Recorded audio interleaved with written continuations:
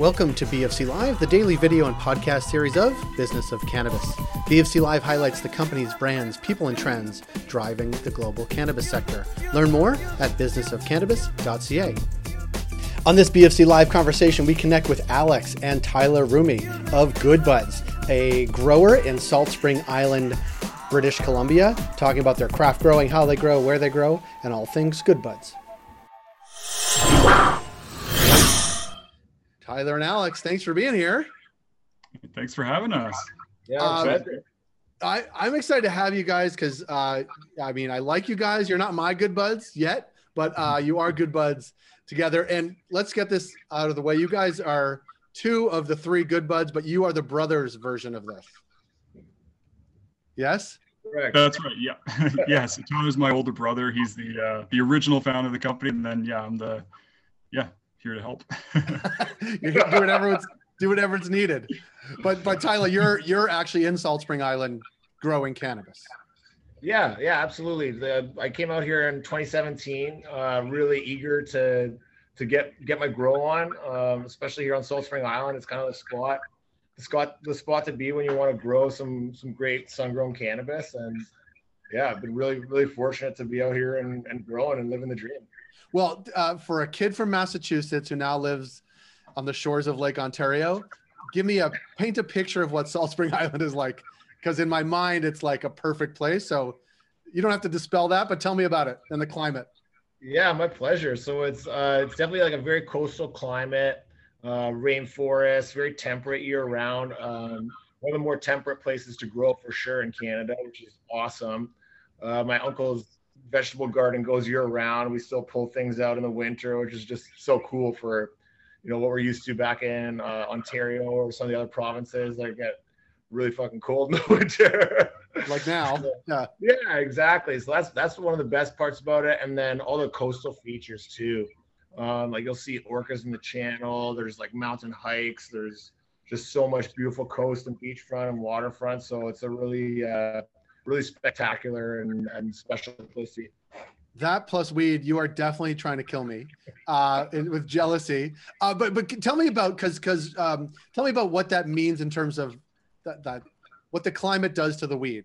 Can you tell me, like, is there something special that happens because of all those things? A terroir, if you will? Yeah, absolutely. Yeah. So there's definitely some action in the terroir that we've found. Like we grow all our cannabis even indoors in living beds and using like organic inputs, and we recycle those beds, and we see how that changes the terp profile. It changes the bud structure in ways that we really like and that kind of continue to evolve and get better. And additionally too, with the climate here, you get like a nice temperate, perfect kind of weed temperature, but with enough stress too, with cooler nights and with some of like the ocean breezes, that you just get really, really excellent terp profiles, great trichome production, and really nice, sticky, greasy, dense buds. Yeah, you're definitely trying to kill me. All those words, it's like lighting up the brain. And Alex, we know you because we used to be in a shared workspace in Toronto. I want to hear sort of the idea from the inception to sort of market, because as we were talking before we came on, you're now in. I'm going to try not to screw this up. Alberta, BC, Ontario, and Manitoba, right? Your products. That's right. Yeah. So we also Sask. So we actually started in right at the end of 2019 in Saskatchewan and Alberta. And then more recently, kind of second half of 2020, we just started entering into BC, Ontario, and Manitoba. So yeah, we're kind of from the West Coast all the way to Ontario now, just kind of slowly doing the land and expand approach to entering new markets. Because as we grow, we're trying to, reach more Canadians with our product. Well, I think Canadians want your product, and let's stick with that, because you guys made splashes and won awards around your concentrates. And it's not just the flower, which is apparently amazing, but also the concentrates. Talk a little bit about that and what you saw in the market, how you approach that sort of vertical, and then sort of how it's been going in store. And Alex, you can start. For sure, yeah. So it was, we're super grateful. Won a Kind Magazine Award for Concentrate of the Year for 2020, which we're super grateful to our bud tender friends, because it was like a bud tender voted award. So, we really focus on the solventless concentrates. So we make a lot of hash and rosins. We really focus, much like our cultivation, it's organic, solventless concentrates.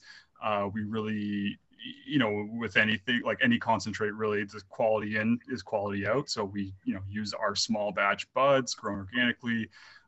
We do try to release a lot of single strain like hashes and things that a lot of the Canadian market hasn't seen yet, or at least not in volume. And so we try to keep it a little bit more niche and a little bit more to that kind of more connoisseur customer, because we think ultimately those are the people that are going to come back again and again if they really like the experience. Yeah, and it is that part of the consumer sort of market that at least early days legalization was left out or ignored or wasn't coming in to buy products. And it's like, there's a lot of reasons why they weren't coming in, but I think the bottom line was they weren't finding the things you're talking about. And I want to ask you, Tyler, is that sort of how you approach it? Like, we want to serve people like us who like these things. And if we can sort of make that our target audience and find those people, be they Alberta, be they BC, Ontario, Saskatchewan, Manitoba, that's our crew, and we're going to service that crew. Yeah, absolutely. Like I've always found that like in the cannabis space, people like to get excited about hot new strains. They like to try new things. They often, like, more customers than you'd imagine, really do care about like the craft or about the details in the bud. And that was something that we're really passionate too about here on site. Like everyone who works here, kind of top to bottom, like myself, our growers, our staff, we like trying our product. We like using our product. And that really pushes us to get something different to market, so that when people try Good Buds, they remember us and we stand out, and they remember, they're like, hey, yeah, that wasn't just the person who got me high. That was the person who got me like high, and I remember, because it was like a unique experience. I got to have a cool, loud terp moment, or like I got to try a flavor that I've never been tried before in cannabis. And we put a lot of attention into our jars of getting a really nice cure, a really nice bounce back that I think is something that was missing a little more in the new market, in the LP market, was people who were taking the time to just get weed right in a jar. So when the customer gets it, it's the way they used to get it, where because it was so fresh and you have to wait for all the hoops to jump through, etc. It would have a nice bounce still. It wouldn't be over dried. You have to tear the bud apart as opposed to just pressing it and like comes to zombie dust, like just giving it that like nice, like you feel it when you rip apart a bud. It's got like the density, the stickiness, I would call it like the integrity, of like a really great product.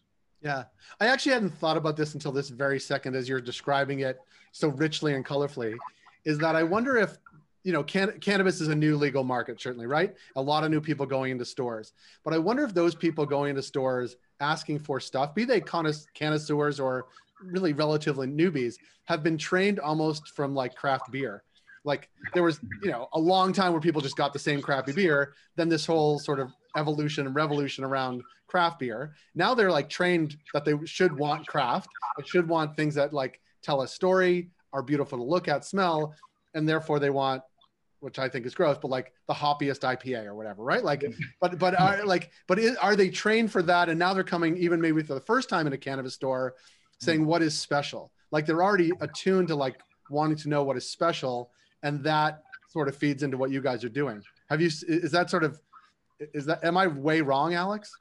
No, I think you're dead on. It's at least it's something that we're banking on. Being more of a craft producer. We, you see it in the alcohol industry where the craft breweries are slowly taking more and more market share from the the bigger corporations who do produce that kind of consistent same Budweiser or what have you every single time.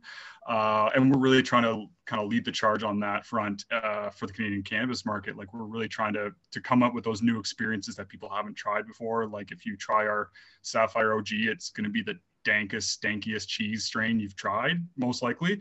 Or like the Mango Taffy, it's like a really, just whenever I walk into those grow rooms, it just stinks like a mango orchard, like just really hits you in the nose with that delicious kind of sweet mango flavor. And so it's something that we really try to strive for, is to get those unique flavors, those unique experiences like Tyler was mentioning. And I think you can really only do that on a craft scale, because it's really hard to to scale, the hand trim, the slow cure, like all these defining features that really make a strain unique and really make a bud unique at the end of the day. So, yeah. Tyler, could you describe what the grow is actually like? Like size, scale, Great, yeah. So they're basically slapped together 2 shipping containers and cut out a nice little hole in the middle so that we could cram a 3rd table in. But they're small. They're probably like 400 to 600 square feet. Our grow rooms, they've got 3 big fabric beds that are about 4 feet wide. And once we've mixed our soil in there, that soil just chills. So we'll recycle it. After we've harvested the plants from there, we shake off the root balls and plant right back in it again with a couple amendments and like different fixes. So it's a living soil bed. Little mushrooms grow in our soil. Like there's a great biosphere that's like existing and living in our soil. But besides that, it's like pretty chill and Spartan in there. It's like a very relaxed grow. It's small. It's like cozy. And we just focus on like giving the plants what they want and really on using our small rooms and high turnovers to dial more unique strains. Because that's something I think, like to your last comment about the interest in craft, I find with cannabis, there's an extra level where even if you really like something, you don't like it over and over and over again the way you do with, say, cigarettes, or the way you do with, say, certain beer brands, like you said, where you're like, I drink Miller Lite, like that's my brand.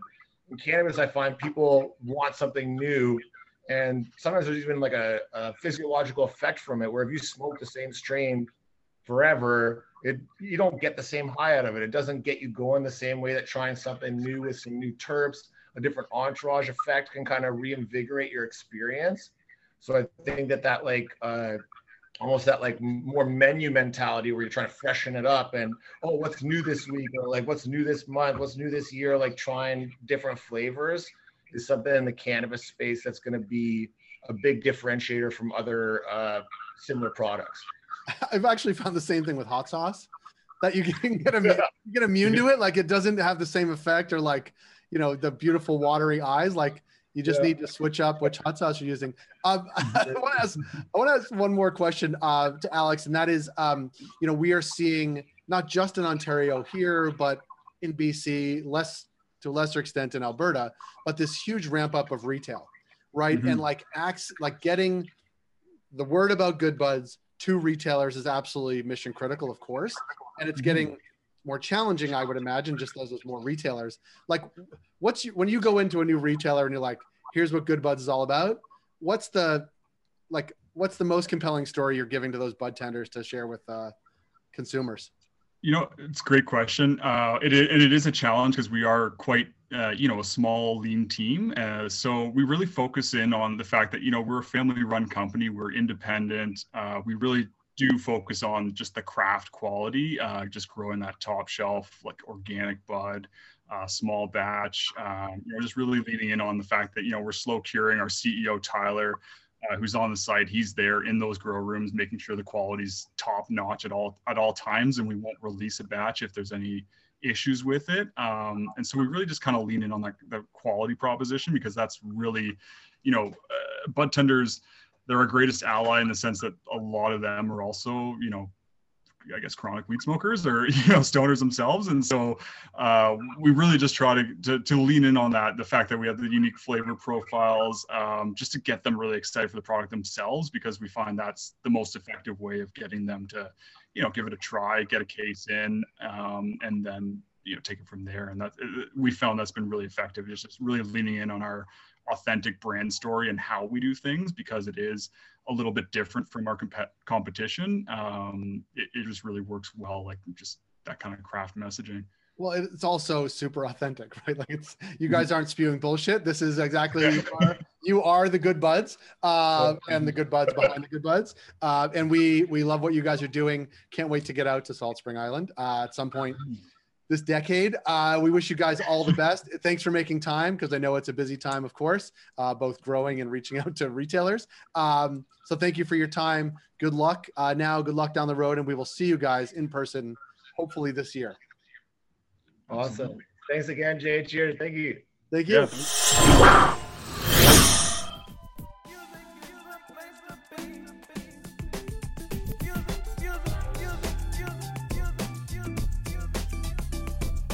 Our work is made possible with the ongoing support of our official partners, including Cannabis at Work, Cannabis Benchmarks, CanDelta, Gallagher, and Torque & Mains.